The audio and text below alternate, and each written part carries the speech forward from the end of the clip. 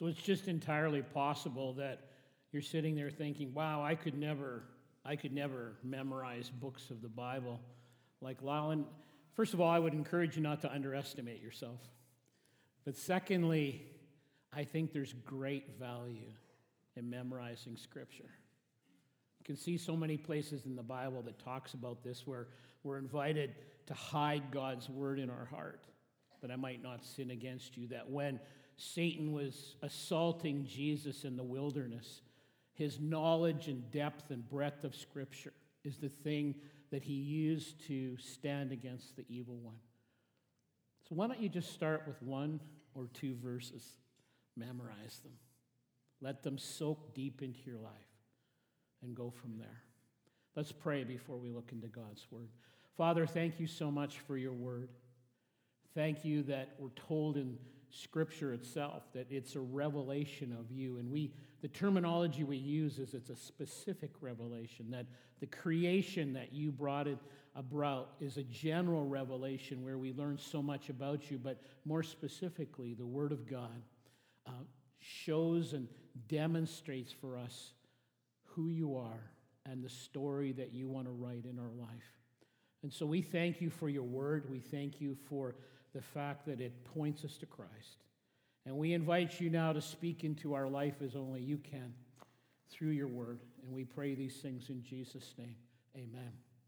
Today is number 6 in a series of 8 messages in the book of 1 Peter. And so if you have your Bible, turn with me to the book of 1 Peter, which is over towards the end of the Scriptures. If you come to James, it's just past the book of James, Hebrews, James. Right after that, you'll come to 1 Peter. And today we're going to be looking in 1 Peter chapter 4, beginning in verse 12 through 19. 1 Peter chapter 4, verses 12 through 19. And as I do this, I remind you that this is the word of the Lord. Thanks be to God. Dear friends, Peter writes, do not be surprised at the painful trial you are suffering, as though something strange were happening to you.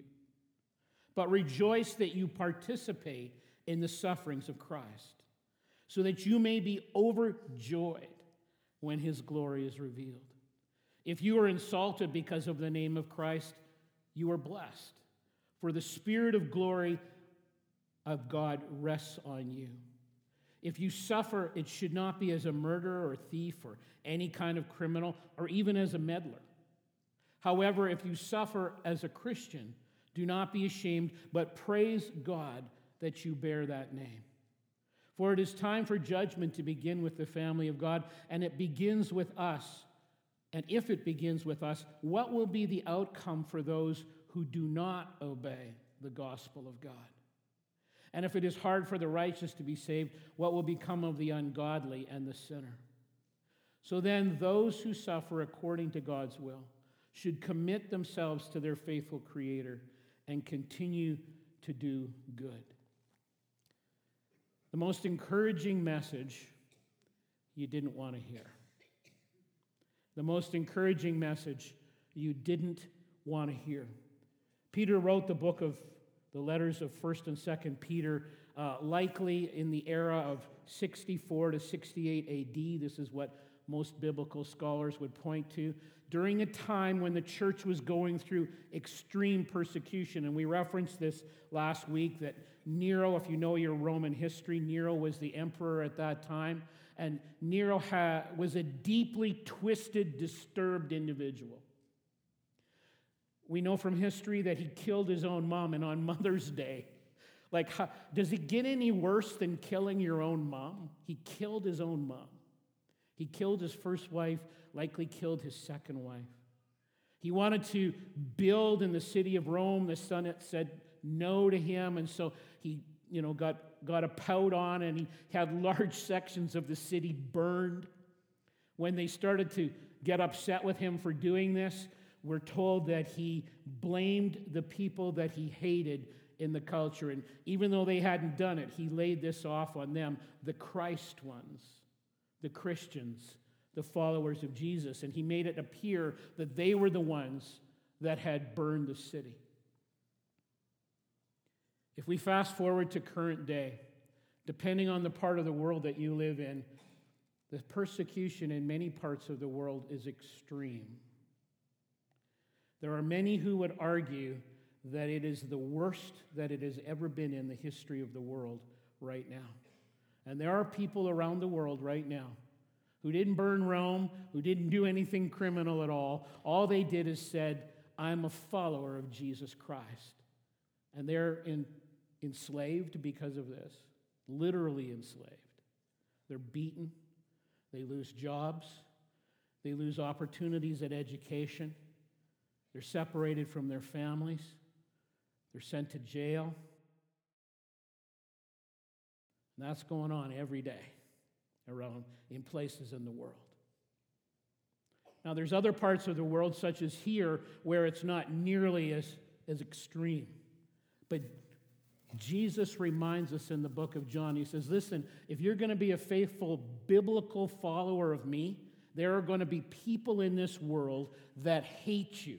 Not because you've done anything wrong, but simply because you're my follower. There is going to be people in the world that hate you. And so Peter says in verse 12, he says, don't be surprised, Peter says, at the fiery trials.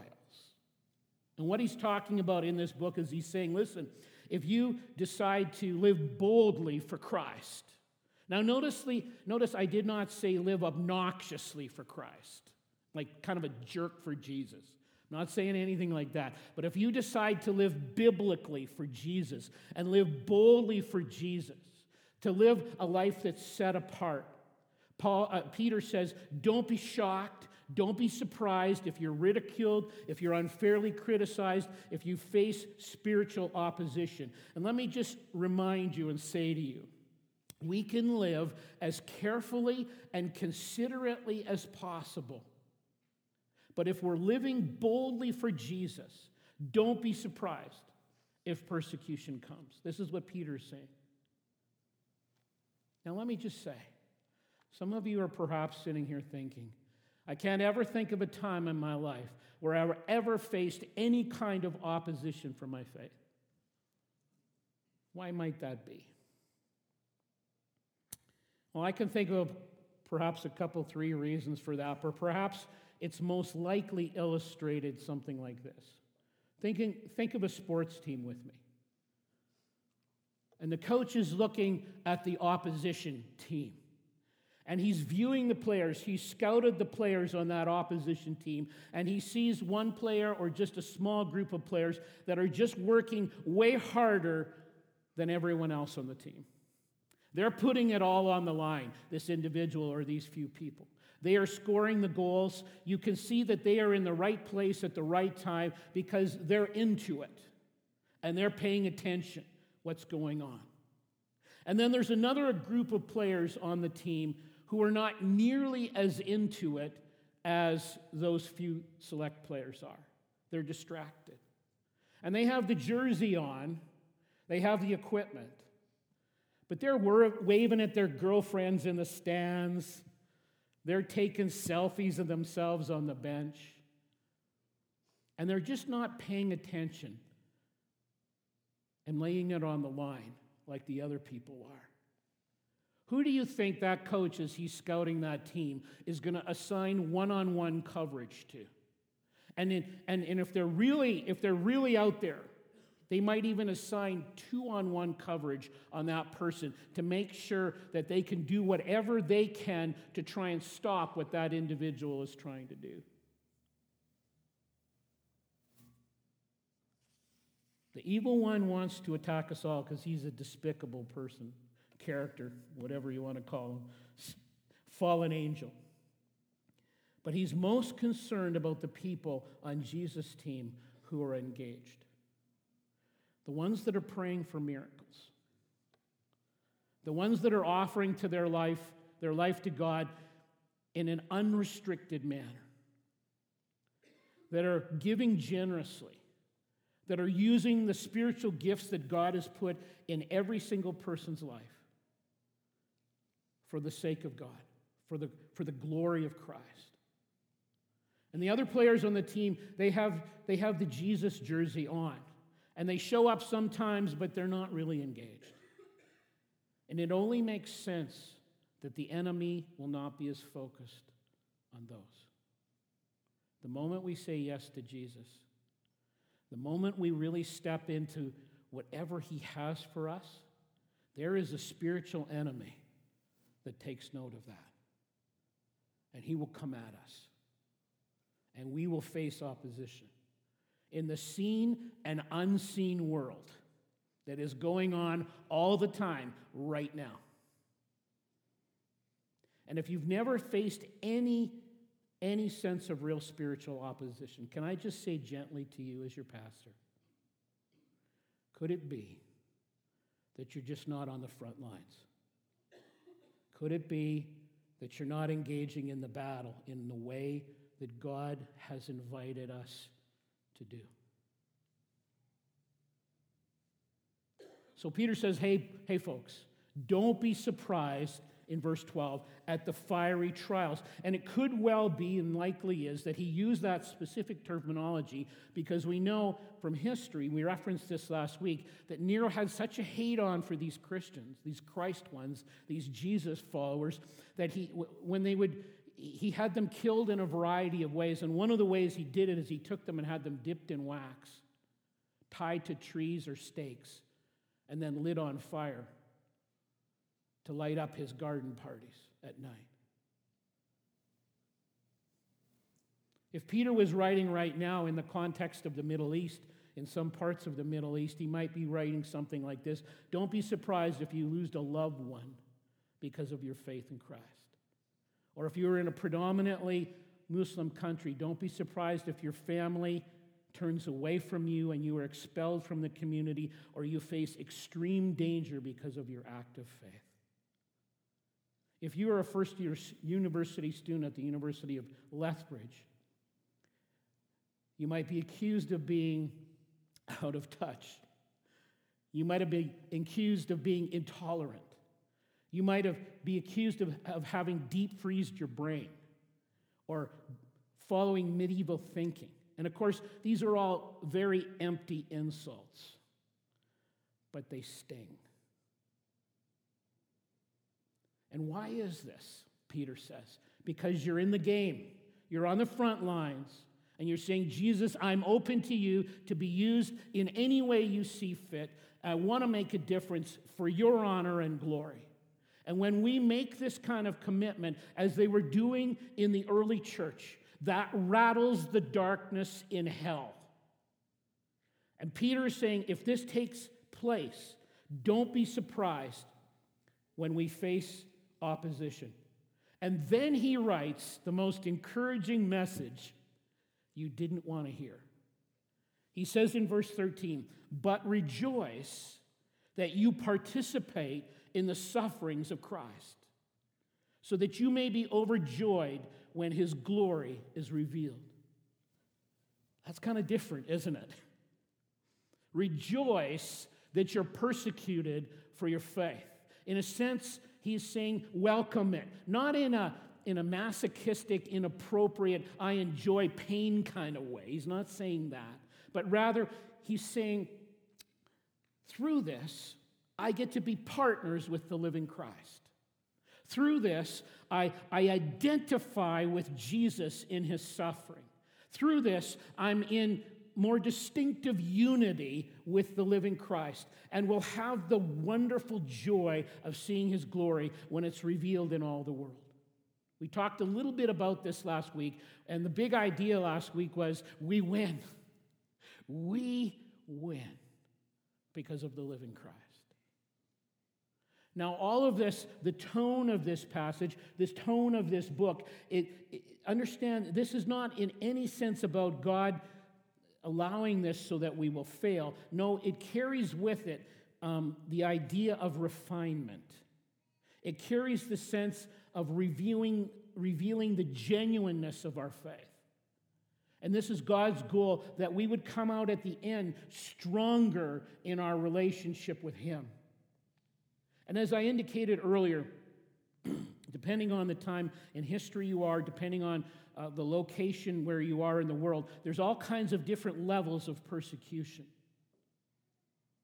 And so then he says in verse 14, When you're insulted, if you are insulted, that doesn't mean somebody just calls you a few names. The Greek there means that you're actually rejected by the society, which we obviously are seeing increased evidence of here in our own society, as we continue to be marginalized as a people group within the North American culture, as we continue to see increasing evidence. It's still minor by comparison to many parts of the world, but we're definitely seeing more and more evidence that we are seen as the enemy, the people that need to be controlled, the people that are not liked in some circles. So why is it that some of us have never experienced even a sniff of any of that? Well, I think one of the reasons is because our culture is incredibly good at convincing us that we deserve a nice, easy day. We deserve a pain-free day. The culture is extremely good at suggesting this to us ad nauseum over and over and over again. In fact, we will even try at times as believers to pursue comfort, that kind of comfort, in the name of Jesus. And sometimes we'll pray, so just listen to me very carefully here for the next minute or two. We'll pray, bless us, keep us safe, don't ever let anything difficult happen to us, protect us at all costs, keep me comfortable. Now, I am not saying we should not pray for protection. Not saying that. I pray for protection for myself, for my family, for the ministry of our church. Not saying that. But at times, because I think of the impact of the culture on us, it moves beyond that to where we're saying, Lord, keep anything from me that has any edge to it and keep me comfortable. And we sort of position ourselves to dodge any opposition and take the path of least resistance. And I'm going to suggest that when we avoid all opposition, our faith tends to weaken. We find ourselves not standing for anything and not passionate about much. And we don't sense the type of closeness with Christ that we used to have. Someone has said, our greatest need is not the absence of suffering, but the presence of Christ. Let me say that to you again. Our greatest need is not the absence of suffering, but the presence of Christ. Isn't that what Peter is saying here? I think it is. And again, isn't that the most encouraging message you don't want to hear? And he says, well, in verse 15, he says, listen, not everybody that suffers can consider themselves blessed, because sometimes they're suffering for criminal activity or even just for meddling, sticking their nose into things they shouldn't stick their nose into. There's no blessing in that, Peter says. But if we suffer because of Christ, we can hold our heads high. See, in 64 to 68 AD, in that time, the Christians were being accused of criminal activity that they didn't do. They didn't burn the city. This happens around the world all the time. People that are simply following Jesus are accused of criminal activity around the world to cover up the fact that they want to persecute these people for their faith. You're a spy. They haven't been spies. They're just living for Jesus. You're mixing things up politically in some parts of the world that's not in an appropriate way. They're just following Jesus. And so Peter says to us, he says, listen, when you go into court and you've been falsely accused like this, you can hold your head high. Don't be ashamed, the text says, because this brings honor to Jesus. And it's simply them being different in the culture. He talks about that back in chapter 4, verses 2 to 4. Let me read it. As a result, he does not live the rest of his earthly life for evil human desires, but rather for the will of God. He's talking about people that are Jesus followers. For you have spent enough time in the past doing what pagans choose to do, living in debauchery, lust, drunkenness, orgies, carousing, and detestable idolatry. They think it's strange. So their friends have noticed they're not entering into this stuff anymore. He says, they think it's strange that you do not plunge with them into the same flood of dissipation, and they heap abuse on you. They've noticed something different about these followers of Jesus. Their life is different in radical ways. And for any number of reasons, they don't like that, and so they're heaping abuse on the followers of Christ. It says back in chapter 1, verse 1 of 1 Peter, that in actuality we are strangers here. That this is not really our home. That in a sense, C.S. Lewis described it like this, that even though we're at home, we're still homesick. Tolkien talks about this as well. And the idea that they were trying to point us to in their writings, those two wonderful people from England, is that heaven is our home. And even though we're home here, go home to 310 Silkstone Cove, we're home here, but we're still homesick. And that's why Peter says in chapter 1, verse 1, we're actually strangers here. Strangers here. We serve a king whose standards are very different. And when we live boldly for Christ, Peter says, don't be surprised when you face opposition, and it will strengthen your faith. In verse 17, Peter H. David's talking about this, one of my professors from years ago. He's written a number of books, and one of them, he talks about this, and he says, for those who can't stomach the idea of a real hell and try to explain it away, if God allows, he says in verse 17, if he allows this tough stuff for those that are his devoted followers, his chosen children, if he allows that for them, how severe will it be for those at the final judgment who have willingly and knowingly and repeatedly rejected the grace that God has offered? Who have said over and over again, I want nothing to do with Jesus.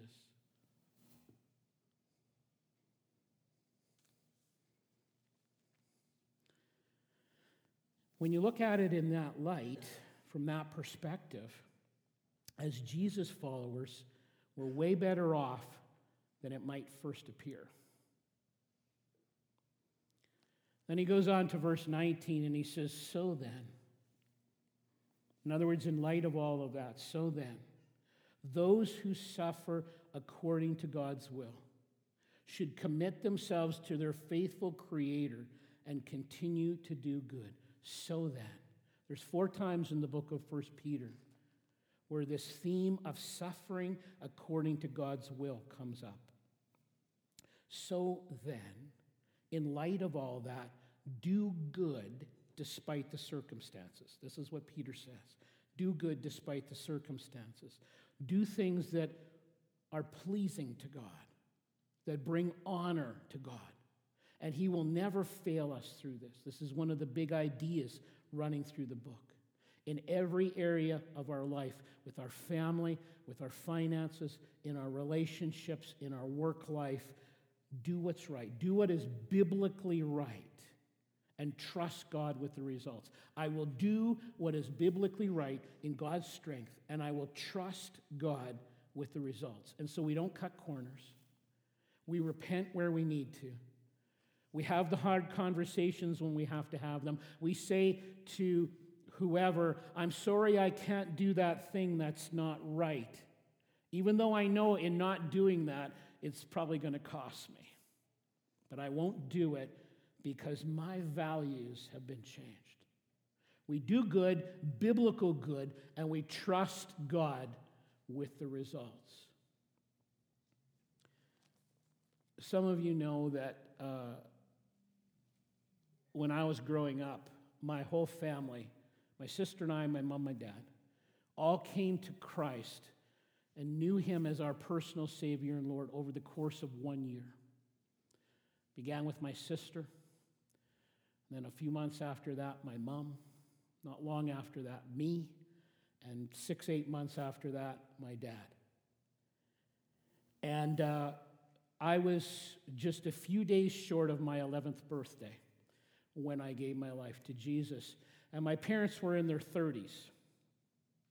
And it changed our family, radically changed. Even though we were, moral people and we would be considered good citizens by most people, it changed us, changed our values. And as we were growing in Christ, I remember there was times where we just took some, not obnoxious, but just some definitive stands for Jesus. And my parents, brand new believers, they modeled well for us these kinds of things.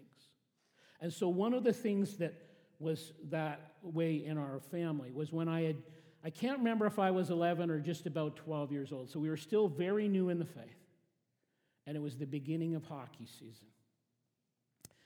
And I was trying out at that time for an A-level team. So that was a team where if you weren't good enough, you got cut. And if you weren't performing, you got benched. And there was no excuses. They wanted to win, and they were very disciplined in their approach. And so I was trying out for this team.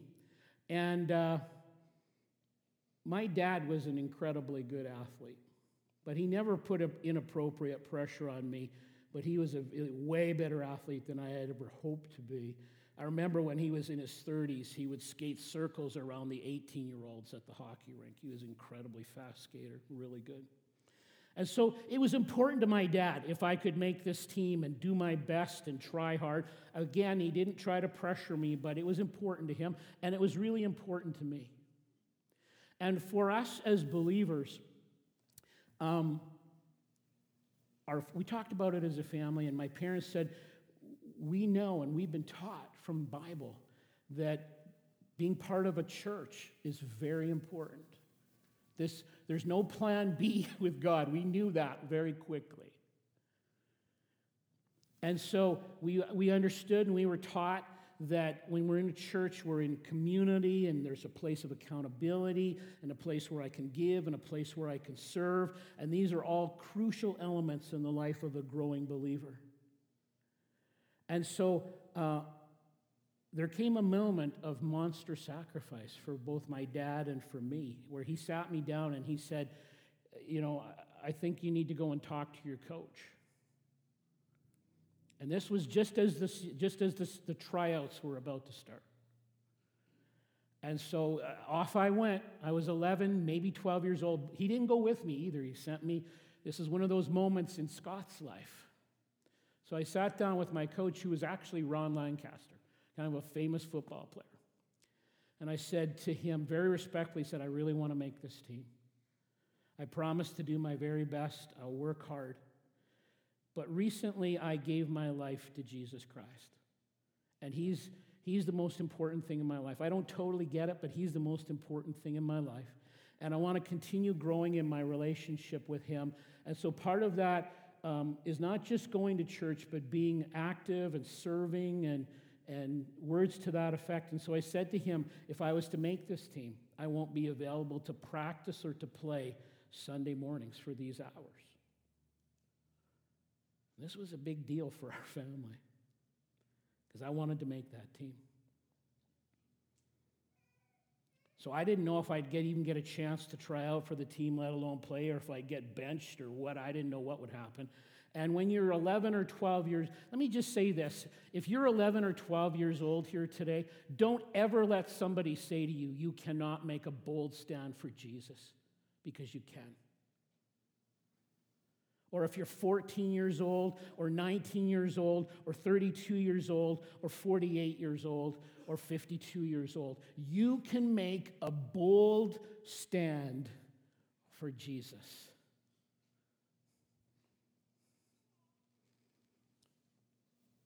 We live boldly for Jesus, and we trust him with the result. So what did the coach say? Did I get to try out for the team? Did I make the team? I'm not going to tell you. And here's why. Because that's not what matters. To be honest, in life when we live boldly for Jesus, at times we will suffer. And at other times we won't. If we are following Jesus, we will not raise our kids the same way. We won't use our money the same way. We will have different morals, different values. We will have biblical values. And it says in the Bible that there will be people in this world that will hate us for that. Don't be surprised. Having said that, I believe with all my heart that persecution never ultimately hurts the church. It strengthens us. It causes our roots to go deeper into things that matter the most in life. And when the more severe persecution comes, which I believe is coming, it helps prepare us for that.